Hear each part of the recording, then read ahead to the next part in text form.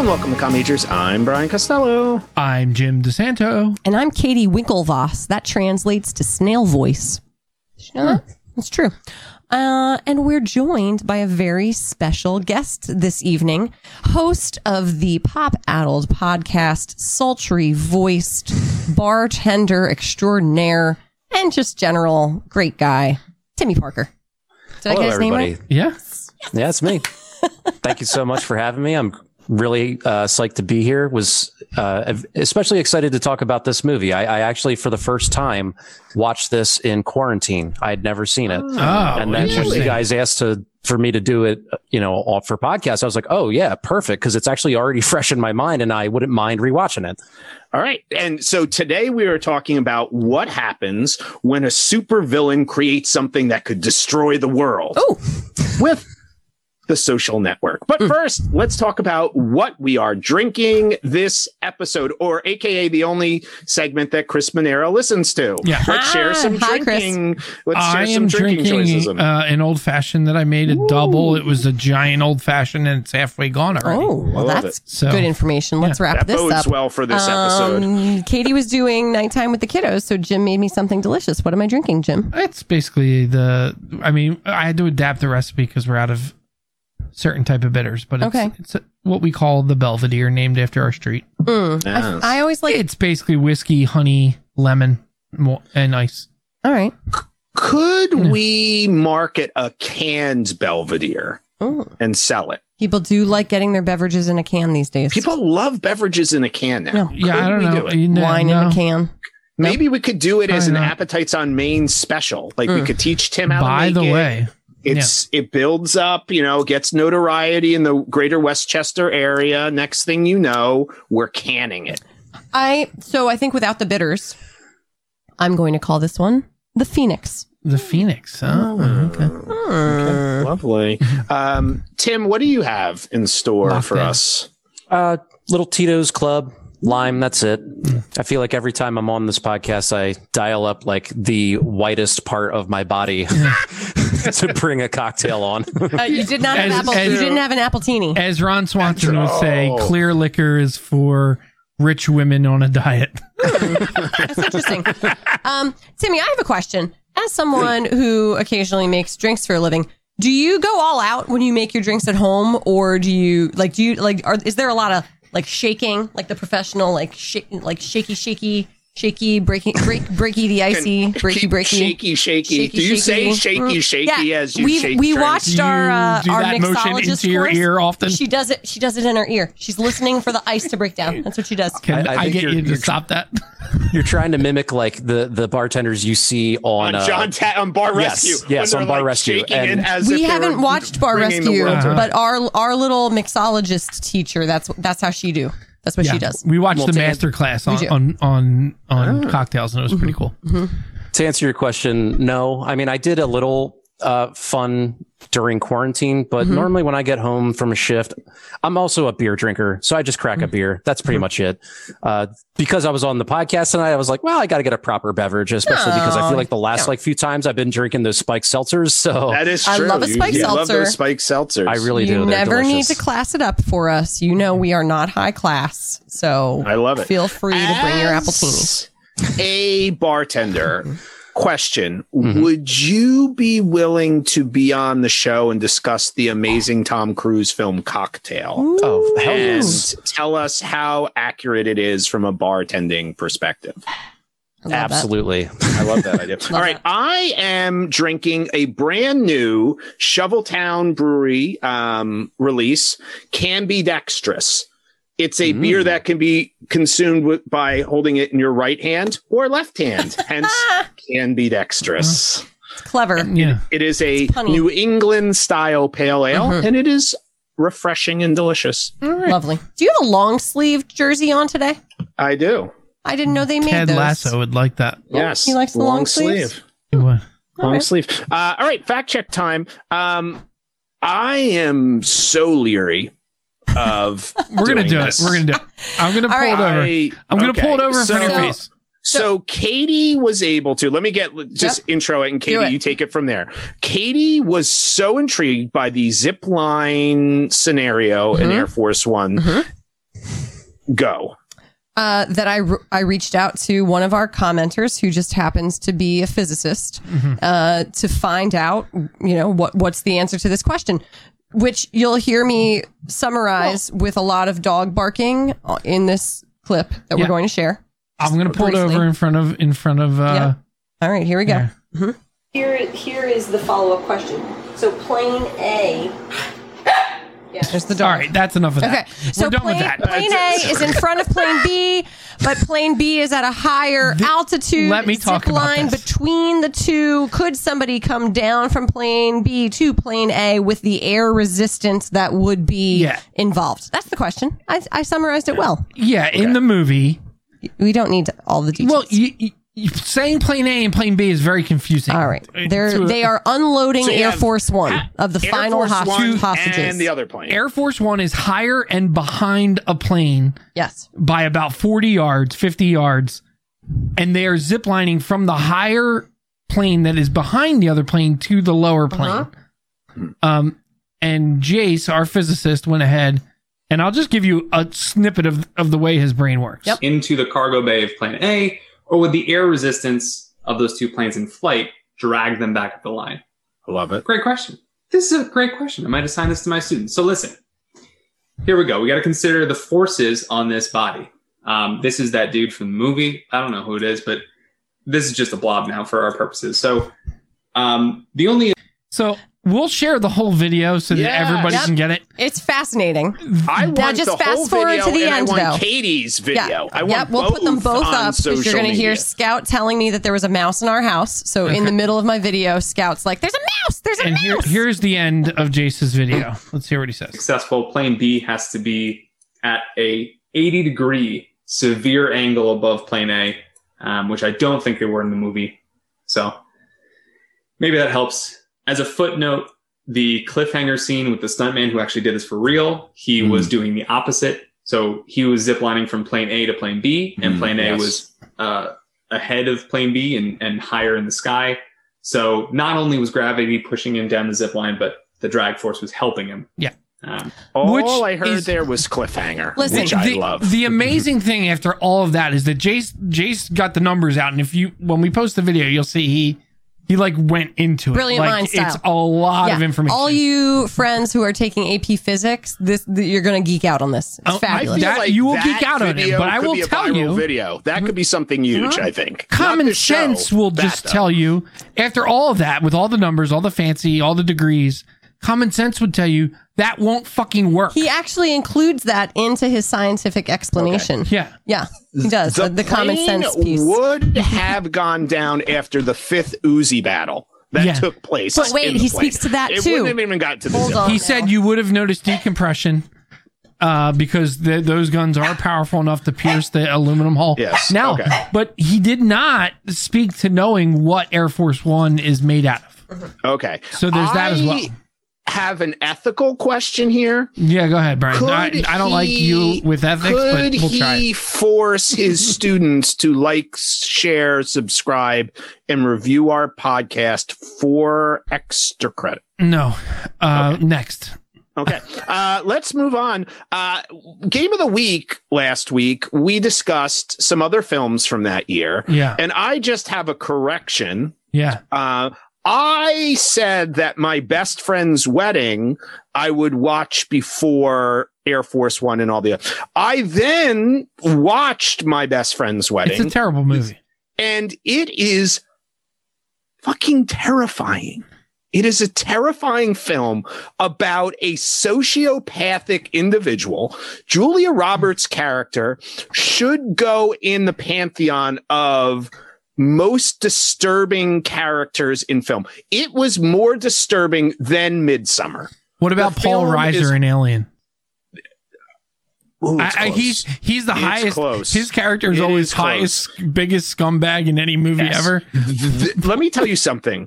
He doesn't look like a scumbag though. That's why it's like perfect in that movie. He does though. He does in the movie. Roberts, right? So we look at I watched that movie. And I was shook to my core. Brian was shook to his core. That America this was a beloved comedy in our country. It's something about Julia Roberts that makes terrible movies. To reflect on what the 90s really were. Yeah. If that was deemed to be a movie that Americans love. Pretty Woman's the same way. Yeah, it was. She's my best friend's wedding. She's the key. Like, she is why that movie works at all. Let me tell you something. Pretty Woman, I would watch 10 out of 10 times over watching My Best Friend's Wedding. I don't think I can rewatch it. You do not watch it. I just and then need finally, to hold on to the nostalgia. So we can get into the movie. Yeah. Last week, I said I would fact check the delicious beer that I drank. This is, in fact, a true Trappist brewery. Oh, that makes me so happy. All right. This is, in fact, the first and only Trappist brewery in America. The Monks. So I highly recommend. I love it. It was a delicious beer, and they have a website and everything, and you can track it down. Not just a bunch of dudes into techno rap. No. Okay. These are monks. Traps. Rundown time. I don't even know where we are. Let's do rundown. Do we have the rundown music? We do. Apparently, you guys had a lot to follow up on with Air Force One. We did. There was a lot of questions raised. It's true. You should rewatch it, Tim. Yeah. It's excellent. It's not. It is better than Pretty Woman and My Best Friend's Wedding, though. All right, here we go. Katie, what do we got? The rundown. A very smart but socially stunted Mark Zuckerberg invents Facebook while an undergrad at Harvard. He envisions it as a way for the Harvard world to connect. Lawsuits ensue. No? It explodes overnight. I'm sorry. I messed that up. It explodes overnight, and then lawsuits ensue. First, from the Herculean-sized Adonises he stole the idea from. Second, from his best and only friend, Eduardo, who gave him the algorithm and the bank account to get started. In the end, no, everyone ends up rich, but no one ends up happy. Aaron Sorkin is one of those people. The algorithm was for Face Smash, something totally true. different. That was for Face Smash. He did give him the money. Yeah. Okay. I did love the Beautiful Minds moment. And I'm just going to fact check really quick. Yeah. He didn't go to Harvard? He did not envision it as a way for Harvard students to connect with one another. No, he never really says that. He just envisioned it as a way to get people on a website all at the same time. You're right. There was no altruistic. There was no positive. He was just looking for any ways to make money. You'll notice that like a lot of the things he brings up in the first quarter of this movie are all around, will this be used and why will it be used? Yes, true. All right. Can I just say as a structure for this, that a lot of the actual stuff that happened in it is disputed by some of the people in it. Oh, you think? So, and by the way, I should add that I think the characterizations of people may be very true. But I mean, so when I think we're going to be talking about in the scope of the movie, when we're talking about the movie, and then we could feel free to discuss how we feel about these people in terms of their impact on society. We're talking about the characters in the film. Yes. And so like, this gets the Sorkin treatment. Humans don't exist like this, right? So like what he does on the screen here as far as writing, because Sorkin wrote this, right? Yes. He won the Oscar. He won the Oscar for the screenplay. These people don't exist. Mm-hmm. None of these people are what they are in this movie. It's just to support what Aaron Sorkin wants to say about this movie. But so, yes, I 100% agree with you. And I was thinking about how we've commented on movies like Just Mercy for, criticizing what they do with character and discussing, is it because it's too close and maybe the screenwriters and directors care too much about like insulting folks who are still living. Aaron Sorkin doesn't give a flying F who hates him. And maybe that's one of his gifts. Yeah. Right. Sure. Because he just writes a story. That's right? why he can ruin To Kill a Mockingbird. There you go. Because he doesn't care. Exactly. What is the saying? Cocaine is an amazing drug. There you go. Cocaine's a right. beautiful drug. And so I mean, hell of a drug. this is one of those stories that got me Googling things because I was like, Yes. I don't know these people. This is a whole world I don't know about. A lot of this is get in the way of a good story. No, right? but a lot of this stuff is documented. Yes. Like the specific details of the story are documented. But personality. But what makes this movie interesting is all those little personality quirks that come through in the moments that are not documented. Mm-hmm. And so, like, yes, the lawsuits exist. Yes, we know certain things definitely did happen and certain things transpired. But how they transpired is more important to the movie than that they transpired. Yes, agreed. Because in this movie, he's trying to tell a theme of, like, what drives a person to create Facebook and bring it to the level that it reached, right? Like, and you could probably write a very similar movie about Jeff Bezos.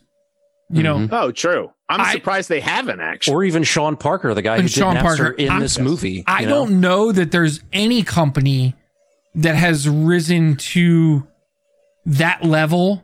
Like, take Jobs, right? An amazing film. But I don't know that there's a company that has risen to the level of any of the companies that we just talked about behind one person that does not have this level of, like, intrigue about it because of what happens when people get left in the wake of $1 billion idea. Yeah. When people realize how much money is at stake, they become horrible humans. Right. Well, so for Tim, my question is this, because this is fascinating. So your first interaction with this film was recently. Yes. So we know Facebook, we know like mine was when the movie came out. So obviously Facebook was still big in 2010, but it was nothing in people's like it was now. So I remember seeing it in the theater, loved David Fincher, thought it was really interesting and cool, but it was more of a movie to me because, again, Facebook hadn't influenced us in this level. That took me aback when on this rewatch, seeing that it was directed by Fincher, because I always thought it was like a Sorkin movie, but no, it was just written by Sorkin. Yes. Fincher directing this is a very I want to call it strange, just interesting choice.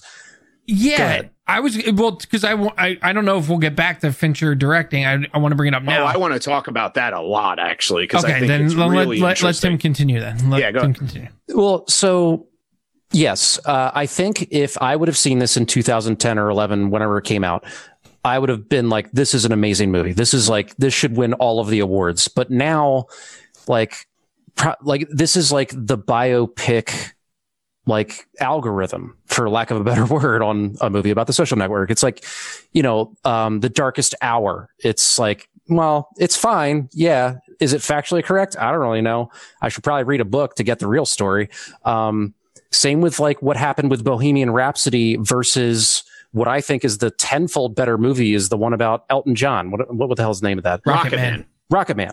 Like that. Like I don't need a movie to like. It's borderlining on documentary.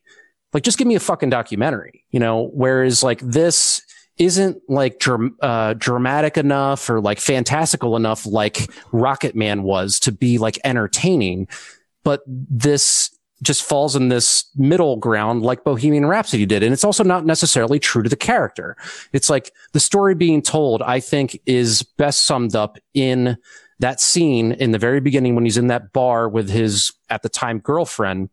And she flat out leaves saying that, like, you're just obsessed with everybody thinking you're a nerd when you're actually a fucking asshole. Yeah. And then at the very end, when Rashida Jones is like, you're just trying to convince people that you're not an asshole, or whatever she says. She says you're convincing people that you are an asshole. There it is. And that's like the story being told, I think, by Sorkin, which is fine. And I appreciate that. But I agree with Jim that like the like characterization of I keep wanting to just call him Zuckerberg in this is like, I don't know if it's necessarily true. Like, I'm sure he was a douchebag and cutthroat and very, shrewd to get to where he was. But I don't know if we needed to really paint him as just like the villain. Like, he was really awful in this movie. I don't necessarily think he was very awful in this movie. And I don't know whether that's me just I don't know. I appreciate that story, the story that Sorkin's trying to tell, because I think there are so many people even outside of the tech industry that struggle with that exact problem that he's trying to sort of like shine a light on, which is like, you know, he basically changes his behavior. Well, it's not his behavior, but his belief in what is driving his behavior, right? Yes. Sort of goes from being, I'm a nerd, so I'm never going to be successful in getting girls and being the popular person. And when Mara Rooney says that, or Rooney Mara says that to him,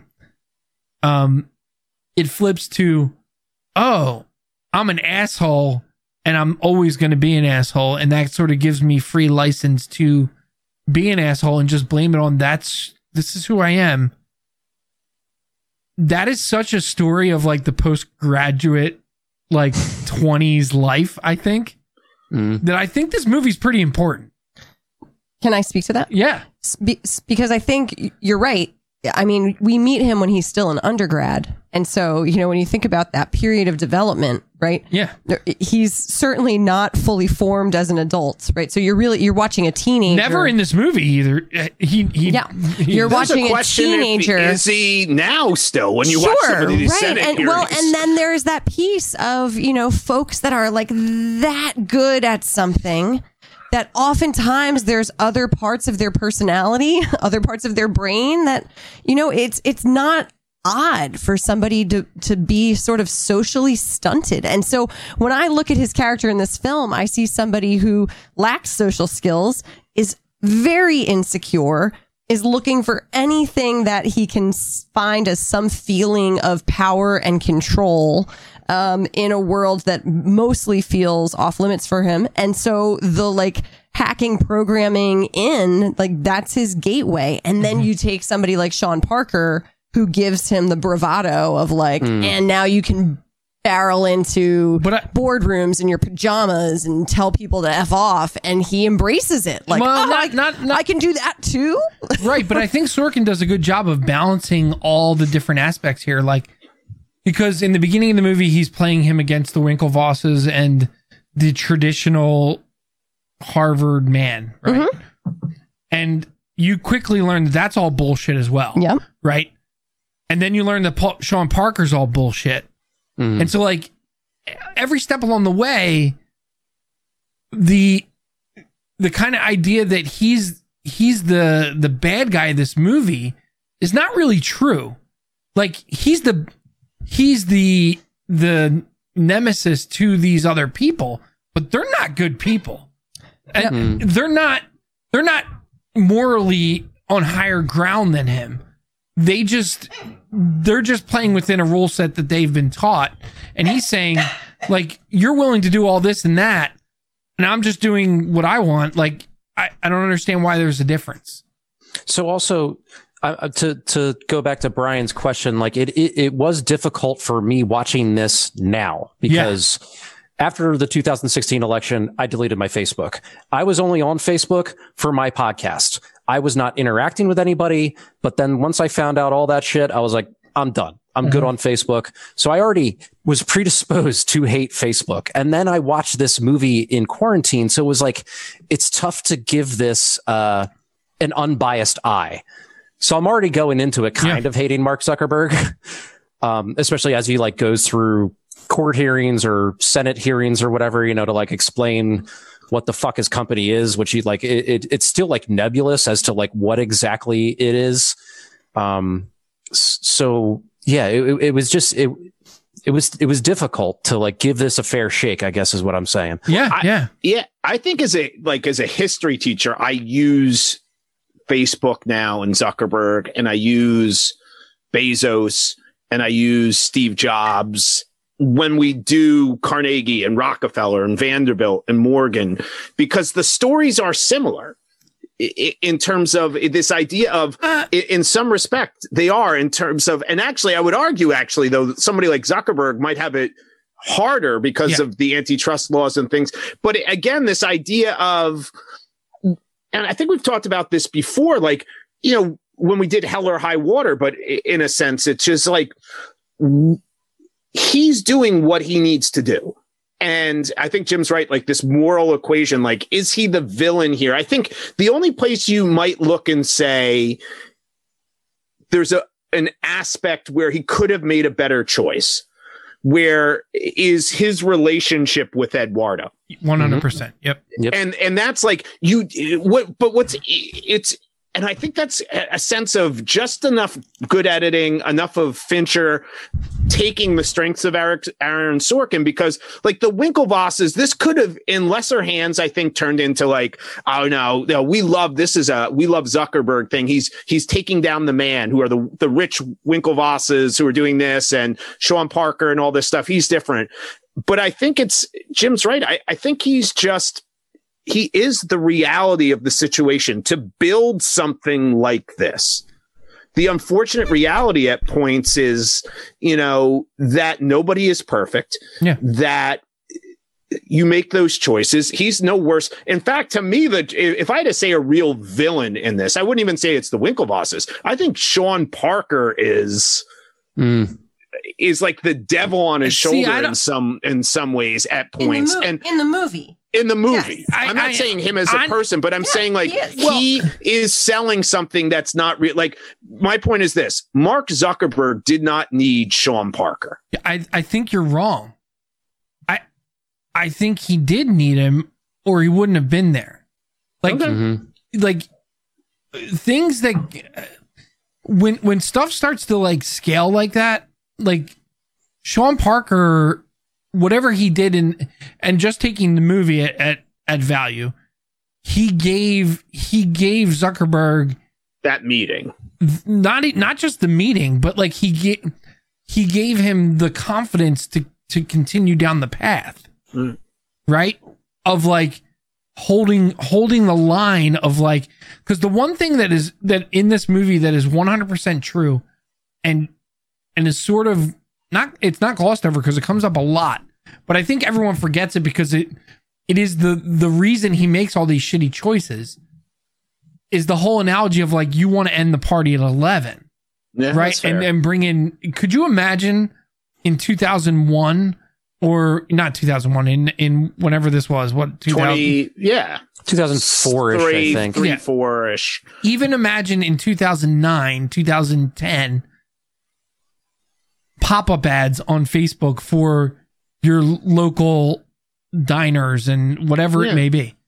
It ruins the experience. Like, that line that he held was why the platform became what it was, and gave them time to come up with the way to expose marketing in a way that is sort of not obtrusive for society. Right. Whatever it may be, that question still needs to be answered, right?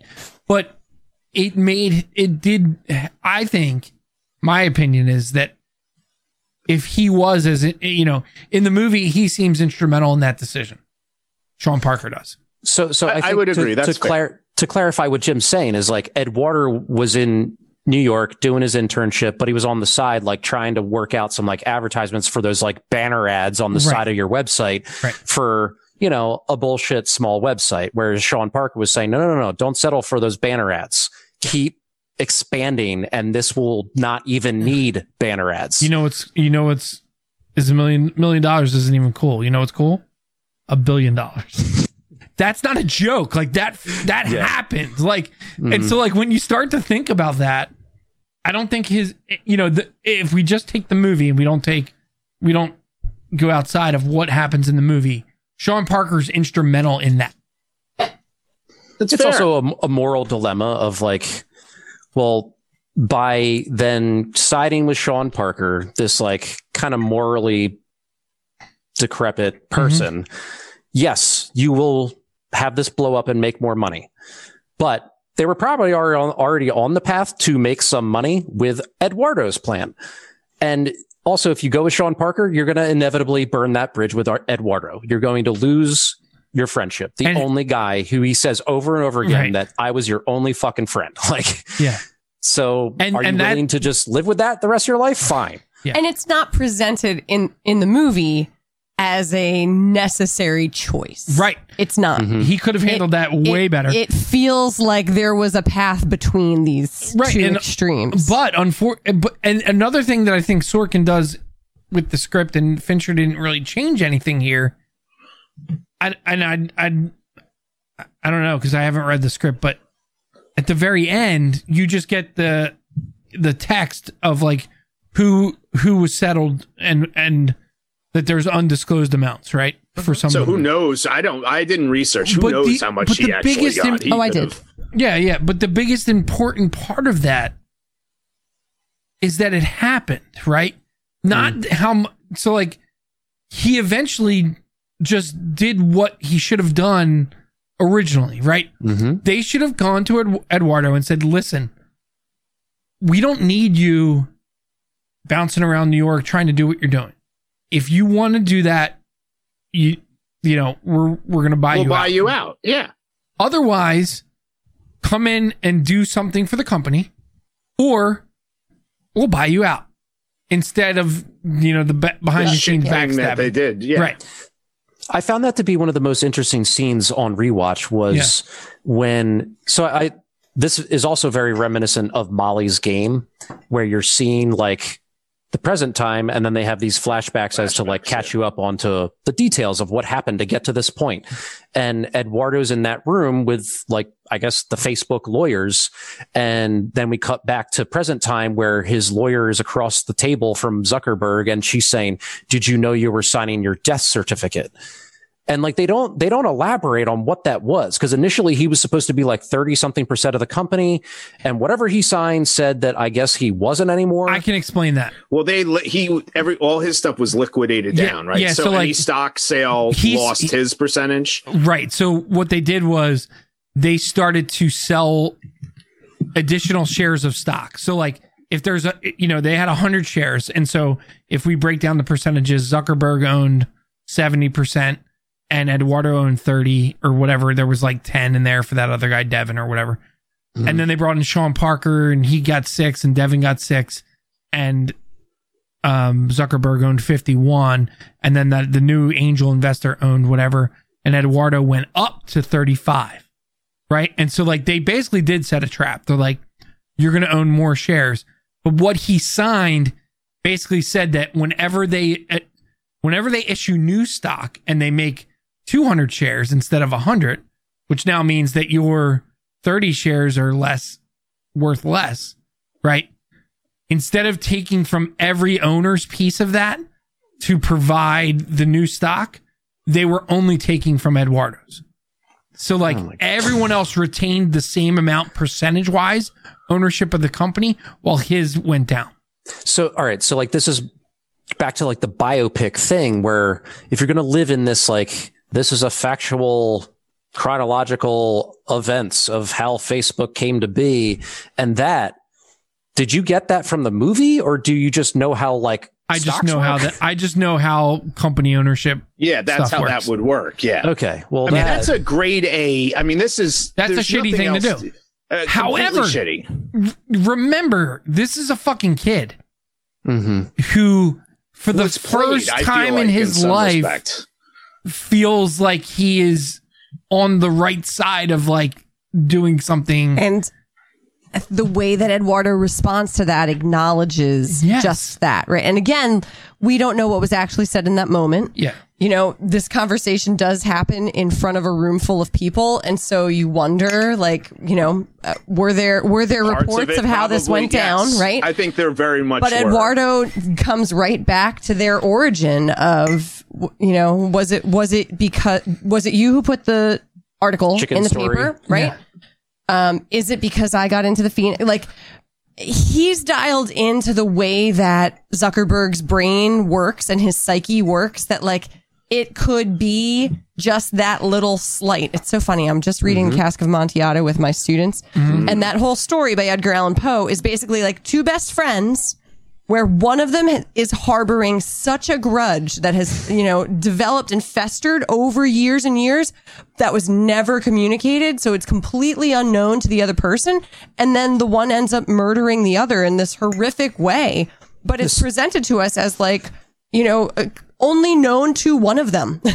This sounds like me and Keenan. I mean, this is absolutely what's going to happen. The weird thing is that he's going to fucking kill you, dude. Yeah, when that's the twist. Make sure you have the.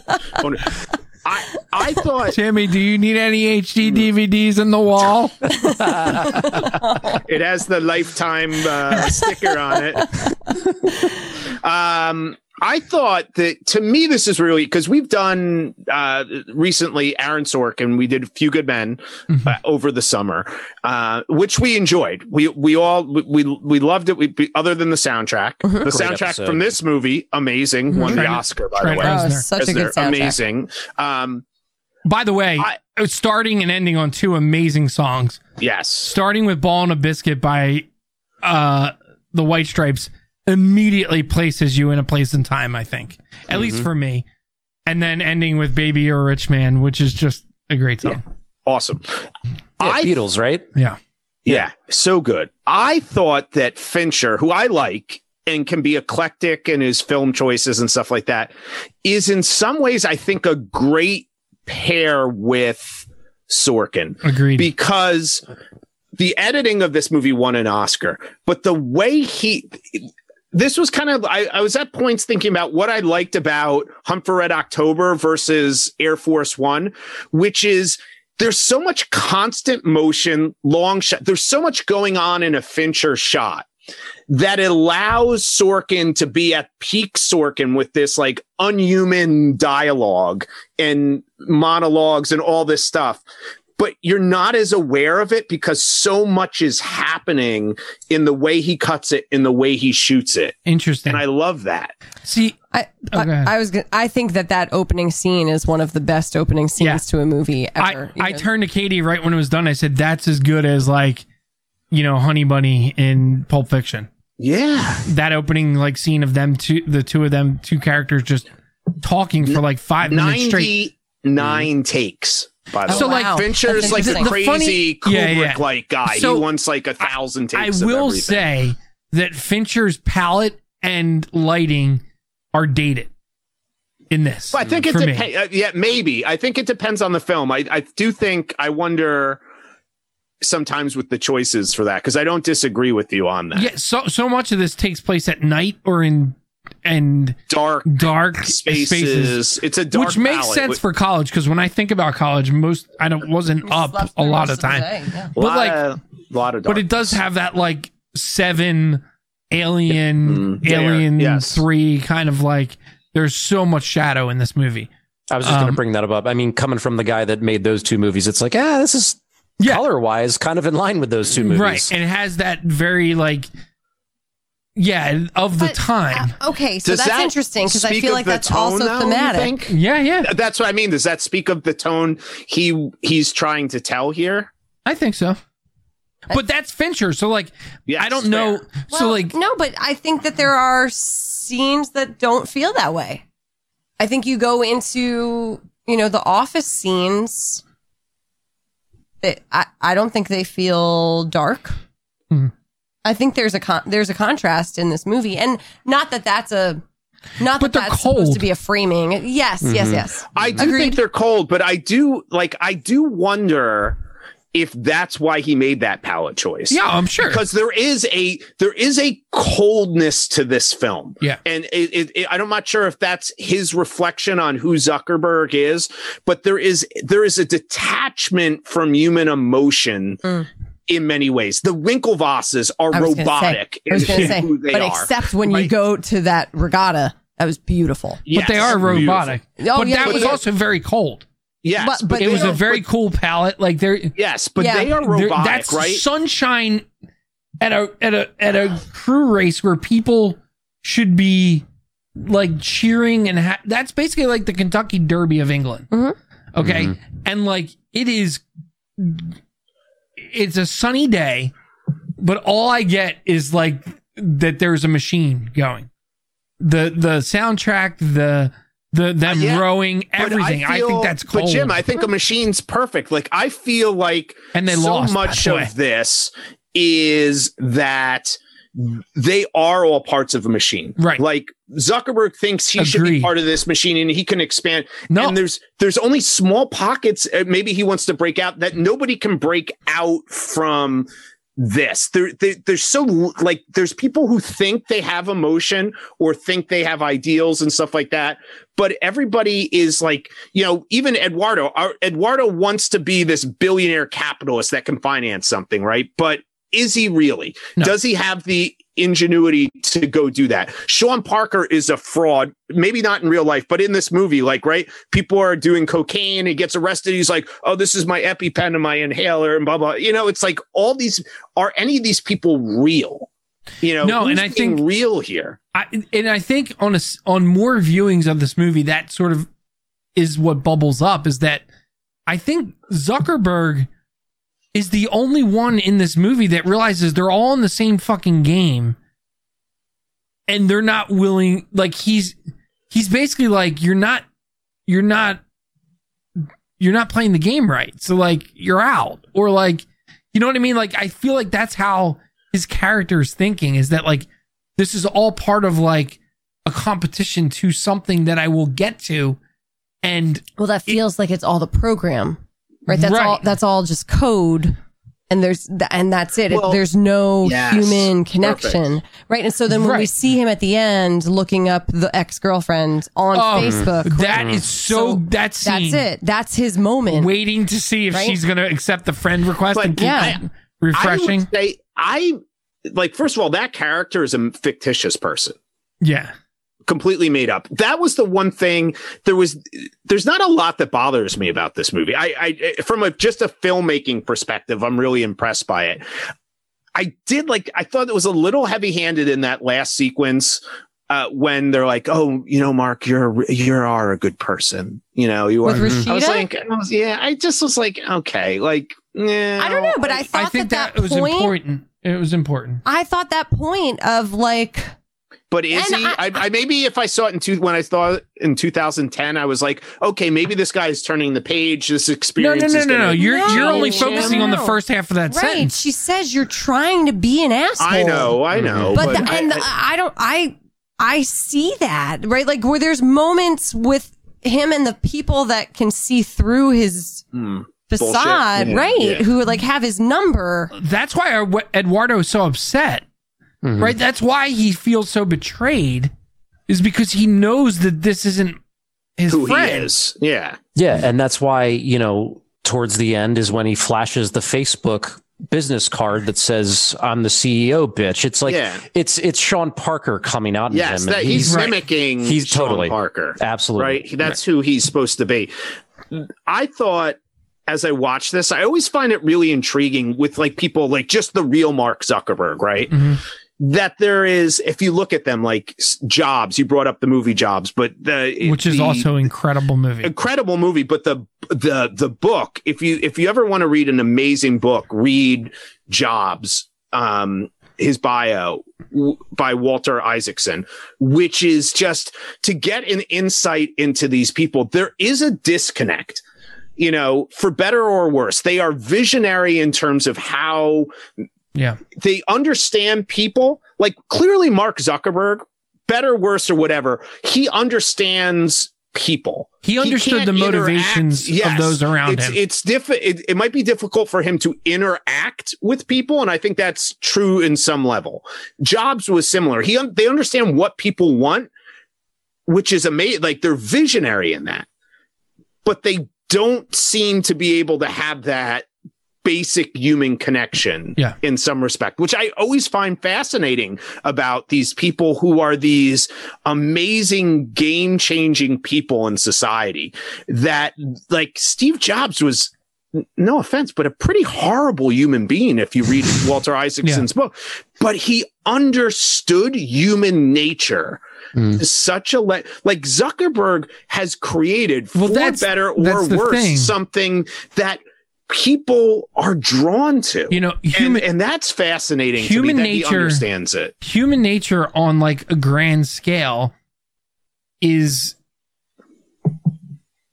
you know, they can understand that, but when it gets down to like having a single conversation with a single person, when that person doesn't meet those same expectations that the group mentality does, it becomes very difficult for them to navigate, right?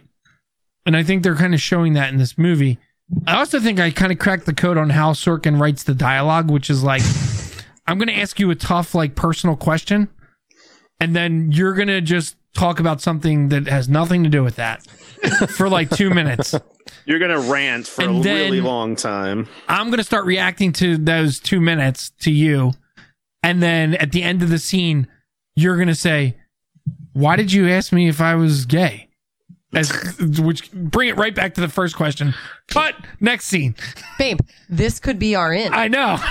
I was going to say, like, this is one of those movies that for me is an insider's perspective to a world that is completely unknown. So, like, well, it is. Can we? No, I will say, like, this world though. Is this real? Yes, 100%. Is this real? And I don't know. Is that a real world? As like someone who's worked in like tech programming world for however many 15 years, I'm on the outskirts of like people that have made that money, not even close, right? But just the thought. But I was part of a technology company that went from making $1 million, when I started, hadn't even made $1 million a year, to I don't even know how much, 50 million a year or something. A lot when I left. The shit that happens in that rise, and that was a 10-year rise. In this movie, we're talking about like, what, 3 years maybe? And being led by teenagers. Right, and being run by 20-somethings. Yeah. Could you imagine if we started this company in college, what the hell would have happened? You can't... We wouldn't have, but we also would have ran it into the ground immediately. Yeah. You can't... Combine a lot of Miller Lite. You can't imagine. And so, like, when you think about people like Steve Jobs and you think... I would also like to think about the other people that we don't even know their names, who have had these ideas and haven't been able to hold that line. Think about the beginning of Silicon Valley, where they show that graphic of like things that rise and things that fall. Right. The great show. He's talking about the movie or the show. Fantastic show. And like, I mean, so Zuckerberg is just one of the many in a long line of these people that have been part of this rise and fall, and some rise to fucking just astronomical, status. Yep. So like, I know we've been shitting on Zuckerberg for pretty much this whole episode, but like, he's just one of many. Well, and he is. And you know what? The line between visionary and grade A asshole is success. Like if you are successful to this like visionary level where you create something like this, the leeway that society is willing to give you is huge because you're and I think that's interesting. I don't know if I agree with that. I was going to say, like, for me, I look more what have these people done in the time since they've been and 19 years old. That's a good conversation to have now. Because so now they have so much money, right? Like when you start comparing their net worth, like Eduardo is worth $13 billion and then Mark is worth $100 billion. Like at that point, it's like, that's the same. Well, I mean, like $100 billion. Right? Like I always say, once you get a B, at the end of how much money exactly. You have, It's a billions, right? So this is Smurf money now. And so then looking, and even like the Winklevosses, not as many billions. But what have they done? What have they done with their wealth? Right. And then you look at like wealth comes power. And you know what's funny? Yeah. We haven't mentioned someone and that somebody showing us what not to do with it. That looms large over this conversation, that is doing the right thing in Bill Gates. Yes. And so like he not too long ago. Well, no. With the things that he has funded, we can tell how he built his fortune. No. A whole other discussion. Well, yes. Okay. Yep. It doesn't matter. That's what we're talking about, though. But does it not matter? So, like, Andrew Carnegie was the richest man in the history of the world at the time he did it, but he built that wealth through killing people who worked in his mills. So do you ignore that because he gave all the money away at the end, or do you? I'm pretty sure that Bill Gates didn't kill anybody, though. So like, well, in reference to this scenario though, didn't Bill Gates like have a partner? Wasn't it even like some big name that I'm missing right now? Well, Steve Jobs was part of the. They knew each other early on, right? Yes, and there's a Wozniak, I'm sure, of Microsoft, but so there's a little bit of like, IP stealing going on, maybe stuff like that. My point, I guess I was saying this stuff happens all the time to get in our discussion. But I don't want to talk about that. I wanted to talk about the original point of like, go. Of like, as these folks get older and start to realize what's more important. Fair point. The Gates Foundation and what they're doing with the pledge, like he's gotten Warren Buffett and other folks of that caliber to basically say that they're giving away 70% of their wealth on their death to charity and to other foundation, like literally changing the world. Because yes, and so there's that idea of, and Rockefeller did something similar, by the way. When I was saying this is a world that I didn't know existed, I meant growing up a kid in like rural America.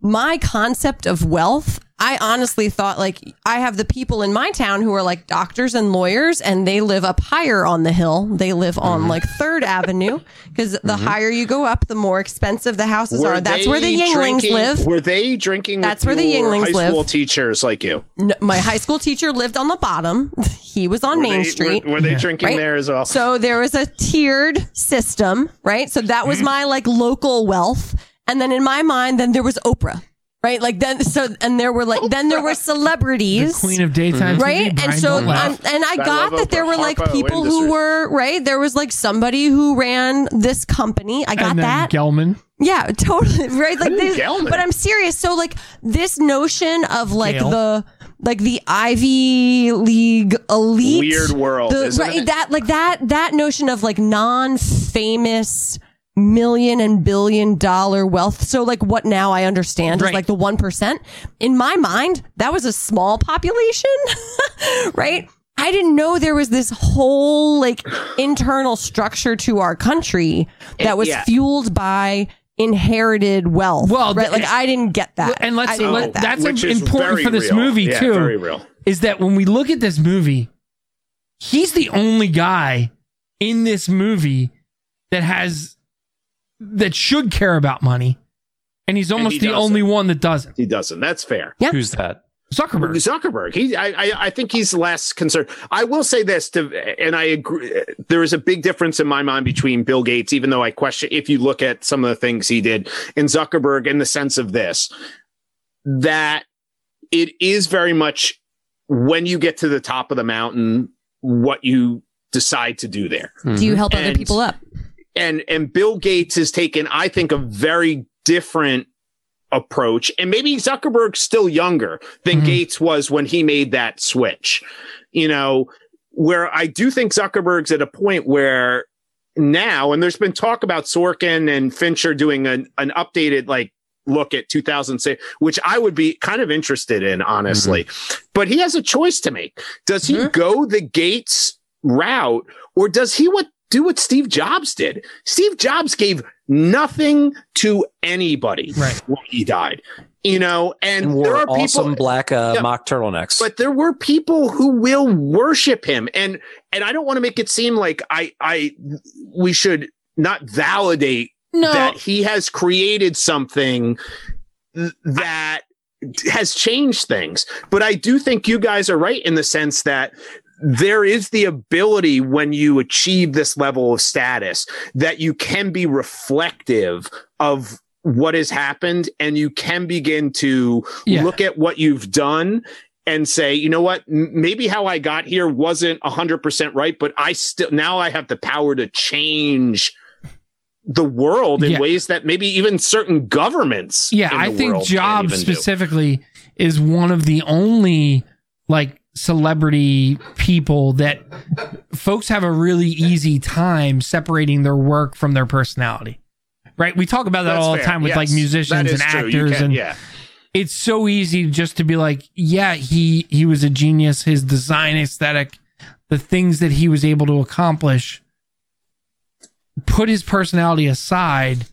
I can worship that without putting the man and his actions on a pedestal. And he died. So in his defense, he could have had a moment at some point where he was able to like a Carnegie and Rockefeller lived long enough that they were able to do that. Yeah. When you watch this movie, as we end with this, what's your biggest takeaway? I mean, this is interesting. 2010, and Tim, you guys talk about like films of the early 2000s and stuff like this.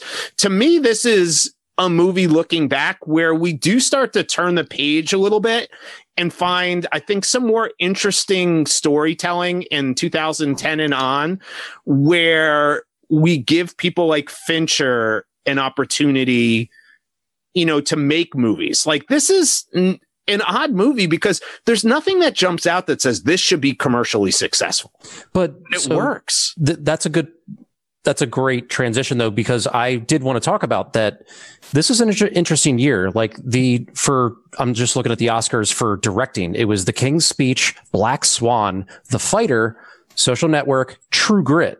Like, that's a great lineup. This was a really good year for movies. Those are all movies I'd watch. Yeah. So maybe this is like, I don't want to speak in hyperbole or whatever, but maybe this was the year that we're getting out of the like early to mid 2000s movies that just were mediocre at best. Your Mission Impossible 3s, where they're just like, watch out, Timmy. Fine. Watch out. I know. I'm sorry. I don't mean to tread on, eggshells here. You're gonna start something. Start something fresh right there. But I guess the overall takeaway is that I know we've done a lot of criticizing. I talked about how the biopic thing kind of rubs me the wrong way nowadays. But overall, this is a good movie. This is a good to maybe great movie. It is very well done. It's very well shot. I enjoy watching this movie. I just want to make that point clear. The only other thing I wrote down is just how on rewatch, like initially I thought Zuckerberg was even a bigger asshole because I truly thought he was stealing from the Winklevosses and not stealing, but like rat fucked Eduardo. Yeah. So, but then on rewatch, like I don't know if he necessarily stole from the Winklevosses, but it was just like this minute piece. Yeah. Like he was already there with Facebook, and the last piece was the .edu or the .edu web email address. Yes. That was it, because he wanted the exclusivity and they gave it to him. Well, it was that in combination with the relationship status, I think. True. Yes. But didn't he come up with that like in talking to one of his buddies? Well, yes, depending on how you see it. And but it was that was my point, is that it's even minimized even more, I think, what they brought to the table. Mm-hmm. I think in a modern context, what they brought to the table is almost nothing, which is really interesting. Right. Because when it first started, you did need that EDU, because Jim and I were already too old by that point. I mean, we were out of college, and I remember my brothers having it, but I was like, well, I don't even have an EDU. I can't even get this. And so that is something that is slightly dated about this. If you watch it and you didn't live through that time period, you're like, dude, it's Facebook. It's all over the world. You use whatever email you want. So what's the big deal that you had this idea that it was going to be exclusive? But I do understand at that time, Jim, that would probably be a really important piece of what it was. Yeah. And what do they say? I think though, I'm sorry. So first off, like when it first dropped, I was working at the UPenn hospital. So I did have a Penn.edu email address so I could sign up. But I'm sorry if you can hear my cat crying in the background. Also, to like come back to the fact that like we're talking about like Silicon Valley and corporate America, like at its maybe worst, where it's cutthroat. And once again, like going through this movie again, I'm like, I don't know if he really stole anything from everybody. I feel like he did this mostly on his own. Sorry, go ahead, Jim. No, I agree. And Katie and I were sort of about to start that conversation last night. I minimize what the Winklevosses brought to the equation because I think I know a little bit about what would go into that. But like the creation. No, not about struggle. That. Go ahead. there's a non-disclosure involved, right? And so a lot of what is being told is just conjecture. Right. You don't actually know how it went down. In this movie, as far as the movie goes, I would say that like I think they do a pretty good job. And Tim brought up while you stepped away that even, and Brian brought this up actually, in now currently what the Winklevosses brought was even more minute than it was back in the day. So the problem is the trail of evidence, though, that's created with their communications to each other.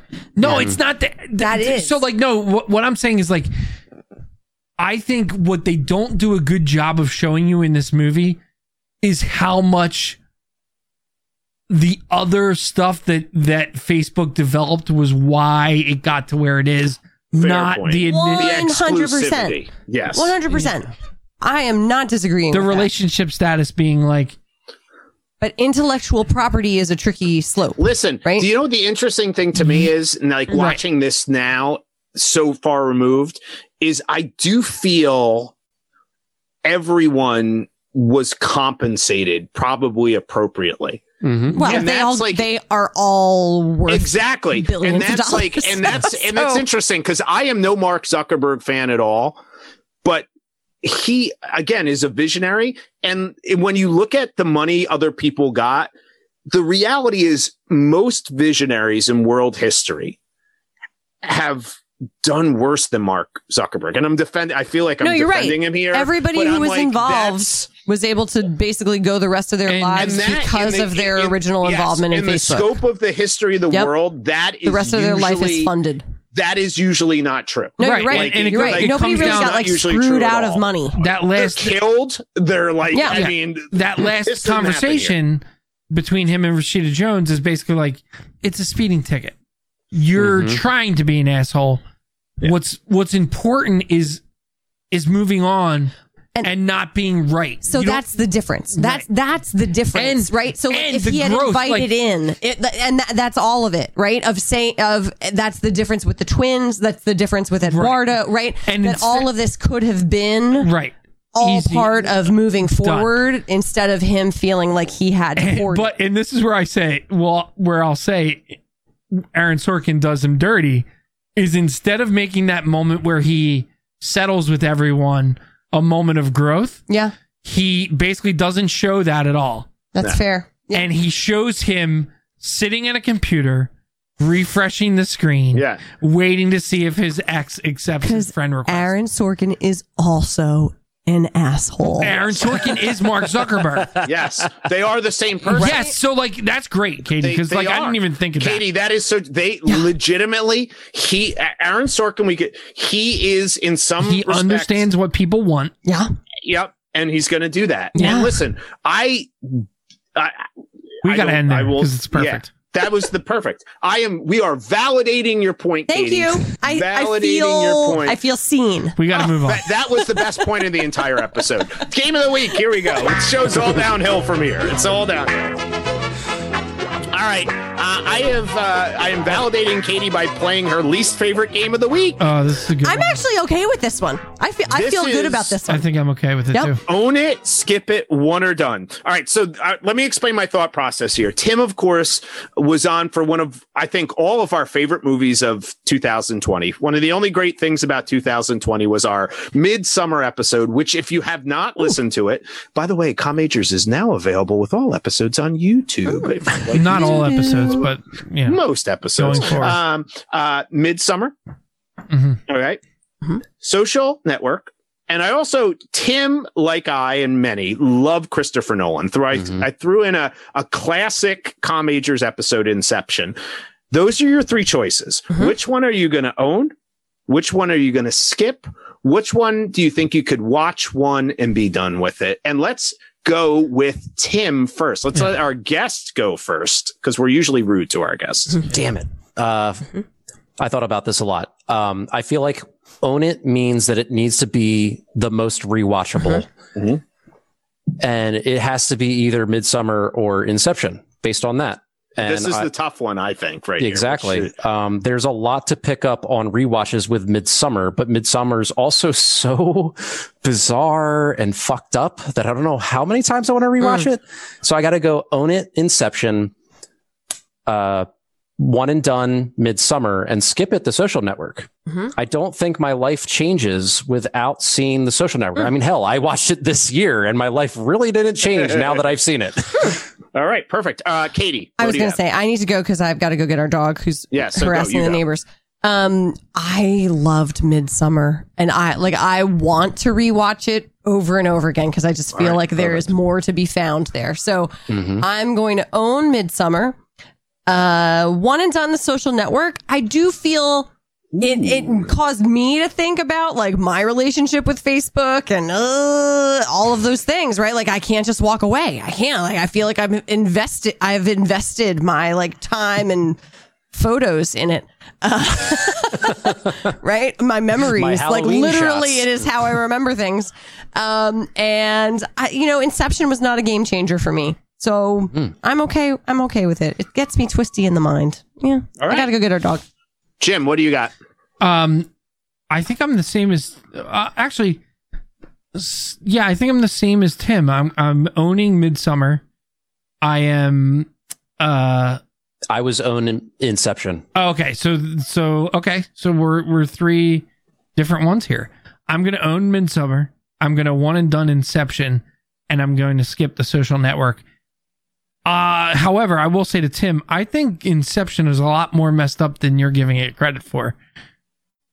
When you really think about like what goes on with him and his wife, it's pretty effed up. Sure. It is. It's a little more subtle. It's subtle. It doesn't play out on screen like it does in Midsommar, but it's pretty effed up. This is a tough one. Unfortunately, I think for me, Social Network is the skip. Yeah. But I love it just because I think there's other Fincher films that I could pick. I do think it's a really good film, well worth watching, and it's on Netflix. So almost everybody has a Netflix subscription, so you could watch it. The challenge of this one to me is Midsommar or Inception. Midsommar, which I think is stunning and brilliant. I own Inception. I've used it for classes and taught it. I feel like that is the one I would probably. I own it, so I feel like I have to say that. I also own Midsommar as well. But if I look at it, which one, if I only watched it one time, could have an amazing impact on me, and I could always discuss it, and if I never had the ability to watch it again, would still stay with me, and I'd be okay with it, is Midsommar. That first time I watched Midsommar, if I was never able to watch it again, I feel like I still could always feel something about it and share it and not have to revisit it. And I would still take something away from that experience, where I do feel Inception, which is need of rewatch to be able to get it, which is easier to understand than Tenet.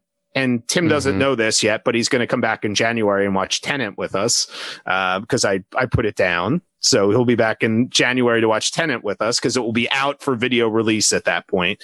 Is even a bigger mindfuck than Inception. But I'd say I'd own it. But I think, by the way, you could watch, if you got some free time, why not watch Inception and Midsommar back to back sometime? I just want to, like, not in a braggadocious way, but like, I'm so glad that like I've spread the wealth of Midsommar to so many of my friends. I watched Midsommar literally solely because of Tim. The trailer went because of you, and that is the one movie when people ask me which movie should I watch, I always say watch Midsommar. It's not just you guys. Like I told this to people at work, and like people who aren't even movie buffs watched it, and they still talk to me about it to this day. This movie that came out in 2019. Like, sneaky you can movie. still talk about it to this day. This is literally The Shining. This is what happened with The Shining. It's nobody different at the time though, because went and saw I feel shitty after watching The Shining. Yeah. And I don't feel shit. And I think that's the saying trick of that movie. Watched The Shining. Like, people weren't willing to watch it. I'm not nervous to like The Shining haunts my dreams.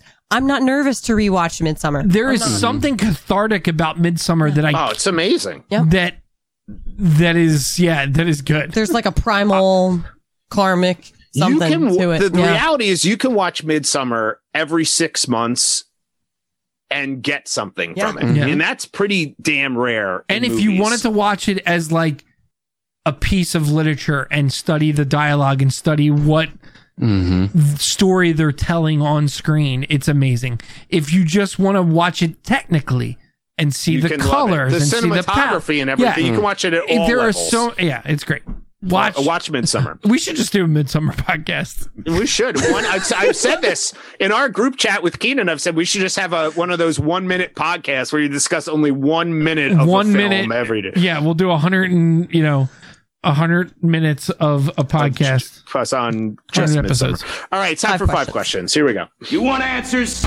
You want answers? I want the truth. Makes a man, Mr. Lebowski. What the fuck is the internet? There's some Aaron Sorkin dialogue and some Kevin Smith dialogue. That's a little bit of everything in this one. All right, 5 question time.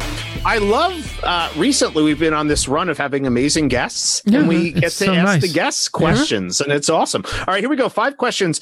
Tim, thumbs up or thumbs down? What is your feeling on being friends on social media with exes? Oh my God. I mean, big thumbs down. I mean, there's just no question about it. I mean, when I was in my younger 20s, did I stalk my exes? Yeah, but it was super toxic, super just, there's no like advantage to it. Like it's terrible. I think I'm only friends with one ex on Facebook. Yeah.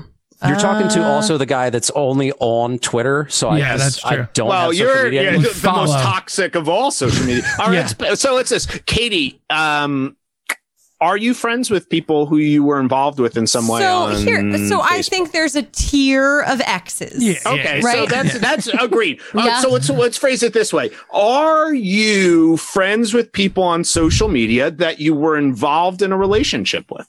Yes.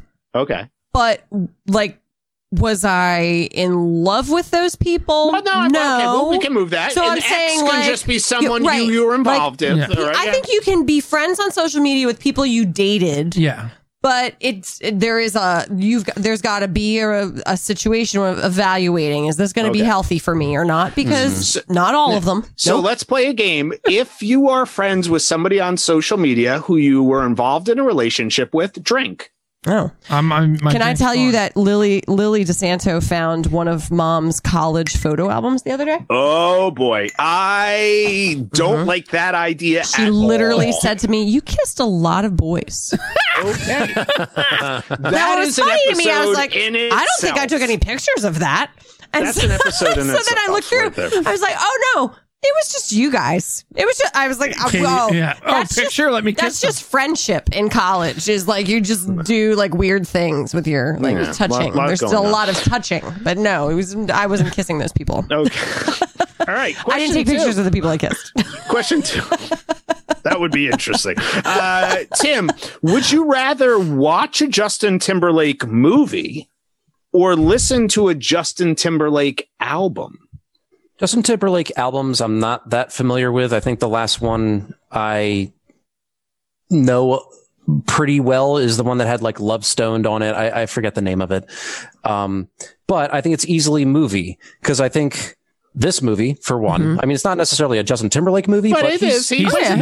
He's a big role. And he's very good. Trolls was another one. And I think this is kind of underrated. Doesn't get like talked about a lot, but In Time as a sci-fi movie, I thought was decent. I never saw that one. Is that Trouble with the Curve is great as well? Trouble with the Curve is a good another one. Oh, that's a good. That is a good movie. He's an actor in something else. He's in a lot of like stuff, enjoyment from Justin Timberlake movie versus his albums. Like just there's specific songs I really love of Justin Timberlake, but an entire album, Okay, fair. All right, question 3, fill in the blank question. If you could create a new social media platform, what would you name it? I have a guess on what Timmy would name it. I gave 3 answers. I feel like just to cut to the chase on like a variation of like a Tinder, just call it Smash. just what are we doing here? What's Tinder? Cute. No, like we're fucking here. Like just call it Smash. Or a specific Now, I don't know how you would do this, but blue collar workers in Pennsylvania, exclusivity. You see where I'm going here, and call it Gritty. Dude, that was the one. That was my guess. You can only log in with the union card with like a union ID number or something. I love that. Gritty. Do you know, by the way, I was watching like Conan and they had this on. There's apparently a Tinder for celebrities. You have to be verified as a celebrity. Oh. And you can go on and it's other celebrities who are in the area that are available to meet up. It's very interesting. Like there's like a tier of celebrity. I can't remember what they were talking about it. Right. That is very weird. Yeah. The last one I was just going to say, like, what's the last one? Something just like Pennsylvania related also, but just call it Quaker State. And you have to just give like a Pennsylvania license ID number. Isn't Quaker State already used as like a diner? It's like, it's an oil. Oil. It's an oil, but it can be Quaker State and it used to be old gas stations that they converted to this restaurant chain called Quaker State and Lube. And that reminds me of that place that we stopped at on the way down to North Carolina that was a gas station that also had a Mexican restaurant in the back. It was so good. Yeah, that was a good Remember place. when we used to stop at the Beer Cave? The Beer Cave. That's in Delaware. Man. Beer Cave was Remember awesome. before quarantine when we would go places? Yeah, remember places? That? Remember places, Remember guys? life before you had kids? No. Sometimes I think about that. I'm living it. You live in La Vida Loca there. Enjoy every minute. Tim, here's a question for you. The amazing Andrew Garfield was in this film. Of course, in The Amazing Spider-Man. Who is your favorite cinematic Spider-Man? It came down to, I think it's like either original Tobey Maguire, one of the, is it Tom Holland? Is that his name? Yep. Tom Holland. Yes. Very good. Or Into the Spider-Verse. Yes. And after long, definitely count. Yes, absolutely. And after long thought, it's got to be Into the Spider-Verse. It's Who so is good. what's his name? Miles Morales. No. Oh, no. Oh, It's you not- like the? Oh, yes, he's a different Spider-Man. What are you saying? It's what's his name from the new girl? Yeah, Jake something. Jake Johnson. Jake Johnson. There it is. Okay. So he's actually Peter I Parker. really don't like Tobey sorry, Maguire. gotcha. Yeah, Tobey Maguire is terrible. They're- I have to say, Tom Holland is everything. So go ahead. He's great. No, I'm just He's everything that you want Peter Parker to be. I think Miles Morales is awesome. I hope they introduce Miles into the MCU soon. Spider-Verse it was so refreshing to remind people that you don't need to be part of this giant universe to be a good superhero movie. Yeah. And it doesn't even need to be live action. It can be animated. That movie's incredible. Sorry. Keep going. Agreed. It is amazing. No, it is amazing. right there with you. Finally here, deep thoughts question. Heavy question here. Which of the following tech giants do you think will be the most powerful by 2030? Google, Apple, Amazon, or Facebook? That's only 10 years from now, by the way. I know. A lot can change in 10 years. I know, but look at that number. That's in your head. Crazy. Yeah. We're going to be 50 years old. When Brian sent me this, I was like, wow, 2030. Wow, that's so far We're going to away. be. But you're right. It's only 10 years We're going to have hoverboards. Right. So I think with what's going on in Congress and litigation in general with like Amazon and Facebook, I feel like they're going to get squashed somehow. Google, as much as I love their products and as much as I use them online, they haven't got into like streaming. They haven't got into like really components or anything. Whereas Apple kind of has their hand. They have irons in what is the term? You know what I'm going here. In the furnace. You got a Keenan moment here. Why don't you do? Yeah, Jesus. Irons in the fire. In the They fire. have irons in so many fires that I think Apple will be the biggest of those four. Jim, what do you think? I think Google, just because of the amount of data that they collect. I think Amazon because they own the cloud. They're currently being They sued. do. AWS. Sued a lot. Yeah. Amazon They are Web being Services, and this is the part of the Amazon business that no one knows about, but they own almost all the servers that every product is being run on. Mm-hmm. So actually, also look at, if you're ever looking up Google, look up ABC Corporation, because they changed their name for all corporate holdings. Yeah. So you can dig around to see what they own, which is really interesting. It's a crazy like mind fuck, but Jim is right where like you hear cloud and you think like, okay, I'm just like given this free hard drive, but you have to understand there is a physical drive somewhere in the country. Like there's server warehouses somewhere that's duplicated across the world. So like if one gets flooded, another one pops up ready to run, and your stuff is on it like nothing. Exactly. So like your data is duplicated, your pictures are duplicated all over the world, and someone owns all that shit. Yep.